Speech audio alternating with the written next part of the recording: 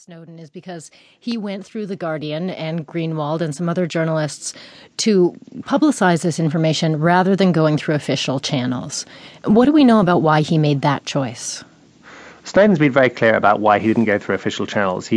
What he did was he looked around 2010, 2011, 2012 when he was preparing this leak or contemplating this leak, and he saw what had happened to other whistleblowers. So he looked at Chelsea Manning, for example, who leaked US diplomatic cables, classified ones, secret ones, to WikiLeaks, the Julian Assange, which we published, the New York Times published, and so on. And of course, Chelsea Manning got 35 years in jail, even though some might argue that some of the stuff he leaked was in the public interest. Similarly with Thomas Drake, another NSA employee who went right to the top, went to Congress, went to the NSA's own internal auditor, complaining about what he regarded as kind of overreach, and was subsequently arrested at gunpoint when he was in the shower and eventually acquitted. But Snowden decided that this route was not for him, that no one would listen, and therefore he would pick out journalists he could trust, and he would turn the material over to them. How old is he now? He's 30 years old. So he's a young guy with access to all of this classified information. And you write in the book about how Greenwald and his colleagues had moments of pause because Snowden is so young. But I read recently that with every new generation, there's a new idea of what democracy is. And I find myself wondering whether part of the debate we're seeing now is not about whether Snowden or Chelsea Manning are patriots, but whether it's expressing some kind of generational philosophical difference about the idea of what democracy should be and what patriotism is.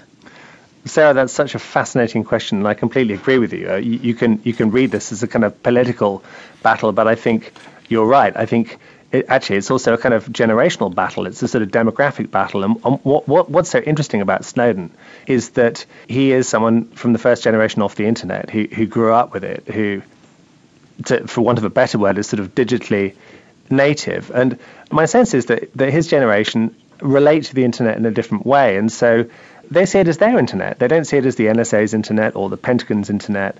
They see it as a kind of platform, a universal platform for everybody.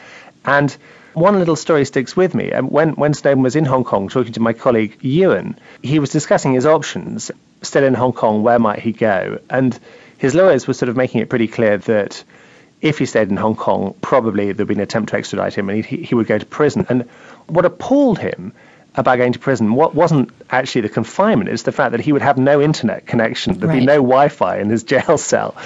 He could live without, much food or without light or without exercise, but the idea of being disconnected from the virtual world was anathema to him. And I think that explains why he's so kind of passionately committed to the internet and why actually ultimately he sacrificed his life, in his view, to save the internet for us. It's hard not to think about other whistleblowers and leakers as we read about Snowden. In particular, I'm thinking about Daniel Ellsberg and the Pentagon Papers. And it's striking to me how public opinion is so different on the two. Ellsberg's a hero, and Snowden, as you say, is a really divisive figure. Why do you think that is? Why the difference?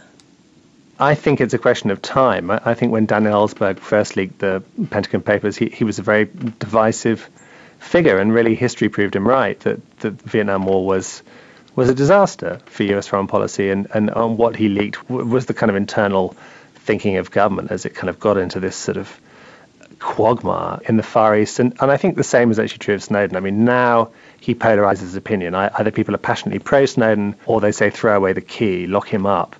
But I really feel that kind of future generations, our kids, their grandchildren, will see 2013, the Snowden revelations, as a kind of turning point, not perhaps where we got our privacy back, but where we could finally, having been given the facts by Snowden, have a kind of democratic, grown-up conversation about where we go in our kind of crazy, cacophonous digital world. And I think with time, more people will come around to thinking that actually he did the US and indeed the world a great service.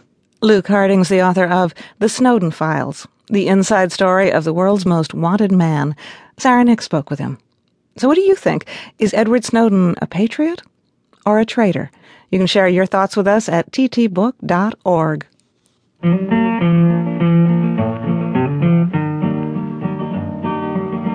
This land is your land, and this land is my land, from the California